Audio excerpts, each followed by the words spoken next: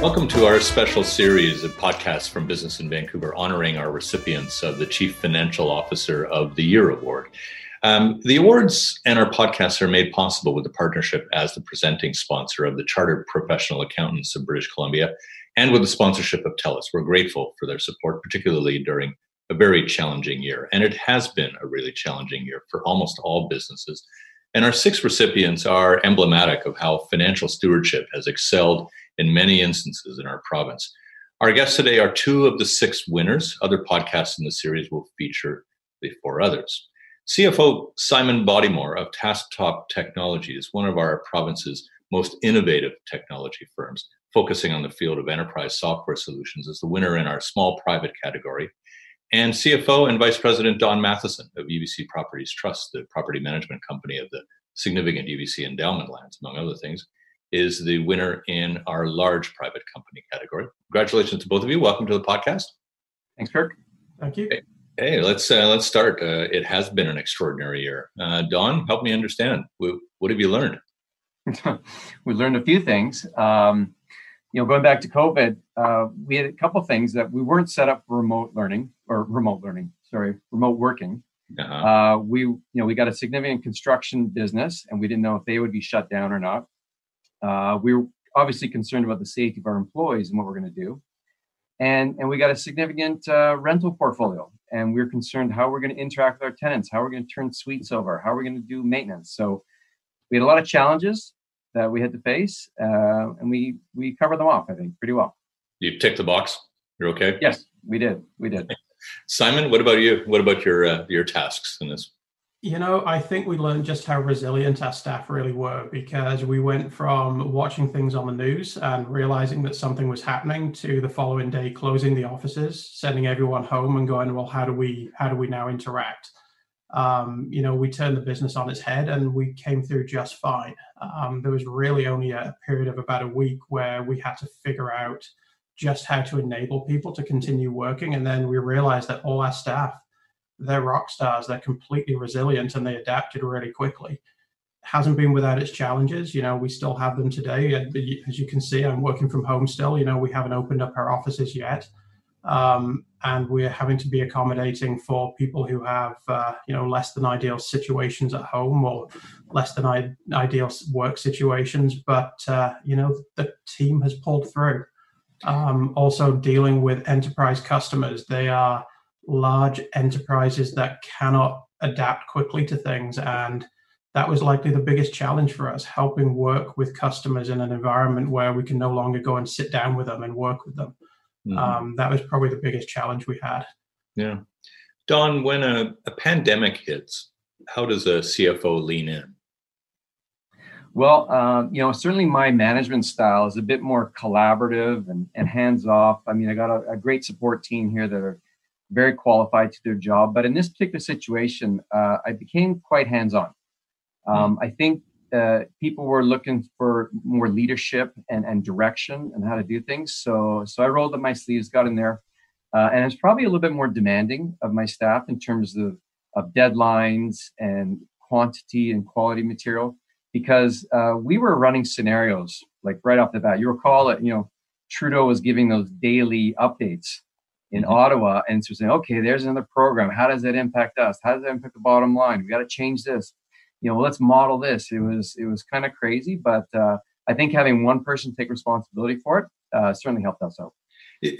Does that greater hands-on thing come with a little bit of a risk about what your team feels and how it has autonomy or a bit of freedom? No, I don't think so, because I've reverted back to my previous style right now. But at the time, I think they were just looking for some direction. I mean, everyone was willing to chip in, and I was involving the entire team throughout the entire process, but it just needed someone to take ownership of that process. And I did that. Simon, tell me a little bit about, how you had to lean in. Yeah. So, similar to Don, I think the experience was the team wanted guidance, and they wanted to feel that we had things under control. Very different experience in a small company. You know, the CFO wears many hats, so finance is not the only thing that kind of rolls up to me. You know, HR and facilities and all that fun stuff comes as well. IT, where you know, we're scrambling to try and make sure people have enough office equipment at home to do their job. So it's definitely a period of proving whether you're organized or not, and whether you could make decisions quickly. And I think the decisions didn't necessarily have to be the right ones. They just had to be made confidently, and you had to be willing to change your mind the following day. And I think that's become our life right now. It's like, how do you do the best today, knowing that tomorrow is going to be different? It's kind of ironic too, Simon, that we have a March 31st year end. And so we had just presented our annual budget. And literally the next month, we're running these multitude of scenarios and options, basically showing all the ways that we can show this budget is not going to happen. Yeah. Is there such a thing as a 2020, 2021 budget? No, it's been modified 3 times already. Yeah, I think we were told at a board meeting not to refer to something as a budget, but a scenario. You know, this is something that may happen. It likely won't. So it's a scenario. Tell us what the next scenario is, and we'll go off that one. Yeah, we make a little bit of light of it, but it is actually really quite consequential, isn't it? The ability to maneuver and navigate on the basis of almost the last week's financial performance. Definitely, from our perspective, there's a lot of short-term actions and short-term thinking, and you know, we still have an overarching longer-term goal, but we know that, you know, the outcome in a year, 2 years is going to be very different to what we think it is today. Yeah. You know, flexibility is key. Yeah. Let me ask you, Simon, what surprised you? What surprised me? Many things have surprised me. You know, I think the adaptability of the teams has surprised me. You know, there was no complaining. People they were engaged and they wanted to make this work. You know, we run regular employee engagement surveys to see how our teams are feeling. We're hitting the highest scores we've ever hit in the 6 years we've been running those surveys right now, because people are appreciating the little steps that the company is doing. That completely surprised me. I thought people would be so miserable working from home. They're just not prepared for it. You know, that lack of collaboration with their colleagues. You know, I do think we have proven that we can operate a business with large customers in a remote fashion. It's not ideal, and things need to change again going forward. But I think for now, it's been incredibly surprising that we've made some of the biggest sales we've made in the company's history over the past 6 months. Yeah. Don, what about you? Yeah, similar comments to Simon. You know, the fact that we adapted and we were agile. You know, we went to this remote working, and it was pretty seamless. There was a few hiccups along the way, but once everyone got settled down with their laptops and monitors, we became pretty efficient, and we changed our processes along the way, such that we've basically gone paperless right now. Mm-hmm. And some of those procedures we're continuing to adopt today. So that's been important. But what we found is, you mentioned about people working from home. That's kind of a positive and negative. Some people, we're back open full time, 100% right now. When we came back, people, you know, not everyone was excited to come back full time. You know, some people, they missed the face-to-face interaction, the water cooler banter, and all that kind of stuff. And others were like, well, geez, you know, why are we back full time? You know, I'm not comfortable with some safety things. And it wasn't that we didn't do enough in the office. I think we went over and above with our office protocols here. But they were concerned about commuting and the transportation aspect of it. So we said, okay, fine. So we actually piloted like a 2-day work from home on a rotational basis. And like Simon, our survey results show that people are thrilled. They're very happy about that. But one thing as well, like we hired an individual during the period that we were locked down. And we were kind of wondering, like, how does someone get connected to the company culture when they've only done the interview through Zoom? They've never actually visited the office or seen anyone on a face-to-face basis. So that's a bit of a challenge for us. And we're also a little bit concerned about people's mental health, to be quite honest with you. Some people working from home, and it said like they maybe didn't have the best setup at home, whether they were working around a kitchen table or whatever in a small condominium unit. And so isolation is an issue. And so we've actually changed our benefit plan to include a mental health aspect, which has been well received from staff as well. Yeah, I think everyone's pointing to the changing of the seasons that we have going on right now as perhaps a bit of a portend of some challenges around mental health and all that. And Simon, are you noticing that at TaskTalk? Yeah, absolutely. We've had some people who I think have had a tougher time than others adapting, if they are working from home and they're alone. We actually, timing was terrible for some people. We recruited a number of people from out of town and out of country in the earlier part of the year, and some of them were due to arrive in March and April. Yeah. So these people, they've moved their entire lives across the world for us, and then they haven't been able to meet any of their colleagues in person.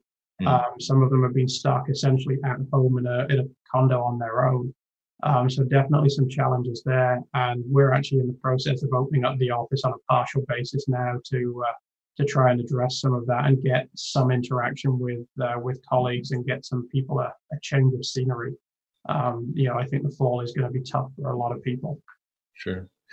A bit of a tough question, maybe on the spur of the moment to answer, but Don, what's been your proudest moment during this time? Getting through this process.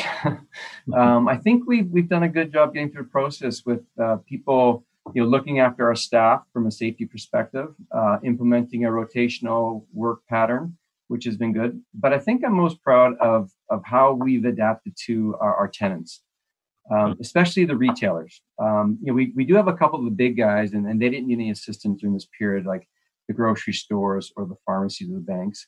But we have a lot of smaller, mom and pop type stores. And we wanted to see them survive. It does nothing for the retail experience if you have a store which goes dark. And so, how can we help them? And when the government came out with certain programs, we jumped on right away. How do we get them involved in our marketing brand and on our website? And we feature them prominently.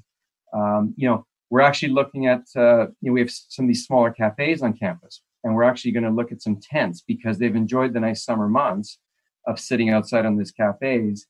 But now, how can we roll that into the fall and have some tents with some heating systems so that they can still enjoy and still be open, right? Because we know this is not going to end soon. It's going to last for a little bit longer, and it's about sharing the pain amongst all of us. And so we're taking a hit. The retail's taking a hit.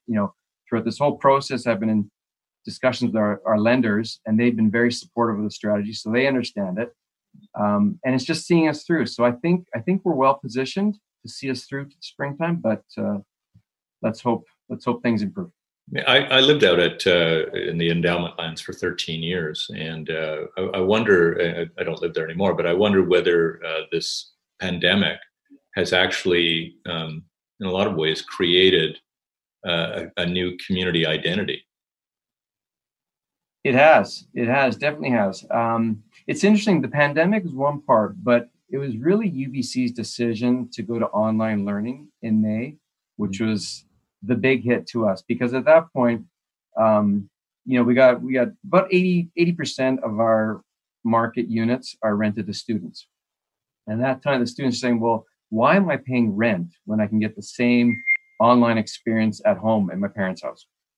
And so at that point, the demand fell off the cliff. And when the demand is gone, there's no one visiting our shops and services. So it trickled down to our retailers. So that had a bigger impact on us than the pandemic itself. Interesting.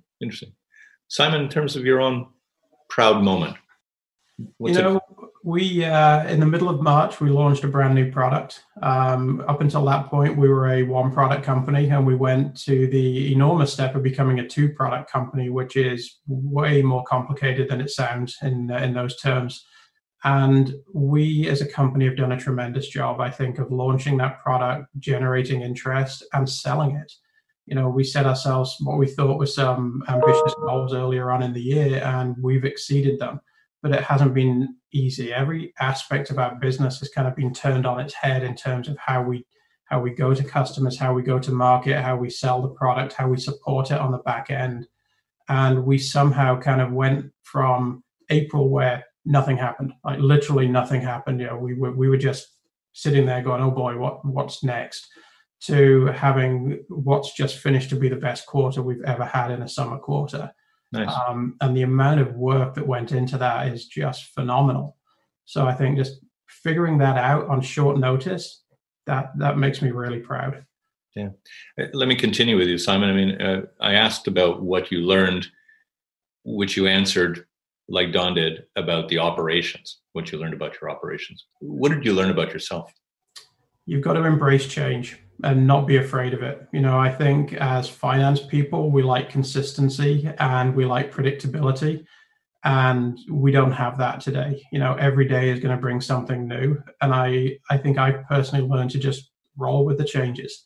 Whatever they are, we'll adapt, we'll figure it out, and let's see what tomorrow brings. Yeah. Don, what do you feel you've learned about yourself? I echo Simon's comments there totally.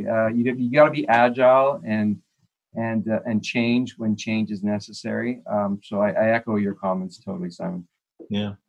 So we're here talking in mid-October, and what I wonder from you is, what do you think is possible now to predict, and what isn't possible to predict about the year ahead, Don? Well, for us, it's UBC, their decision to go to online learning is a big deal for us. I don't think they're going to go back in the springtime. So the next 6 months is going to be kind of a steady state for us. And again, I'm worried a little bit about the winter months and the weather and how our retailers are going to fare during that period. Mm-hmm. I think our residents are going to be okay. We've got sufficient occupancy levels there to carry us through, and we got great support from our lenders, and we got a strong balance sheet. So I think financially we'll be okay, but we're just kind of a piece of the larger ecosystem at UBC, and so I think we want everybody to survive and thrive. So we want to support our retailers as best we can. Yeah, Simon, tell me a little bit about what the knowns and the unknowns are. The knowns are that we have a product that's great in the market and that is selling, and we believe that we can sell even more of it, and we're actively hiring people, we're actively staffing up and trying to expand. We're doing this against an environment where, we're in a pandemic.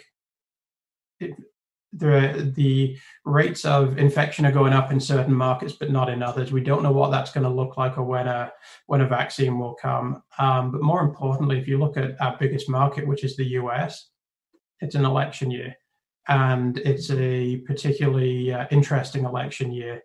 And we just don't know what the impact is going to be there. There's lots of talk of recession. There's lots of turmoil. In a general normal election year, things are pretty lumpy around that time anyway. But this year, who knows what it's going to bring.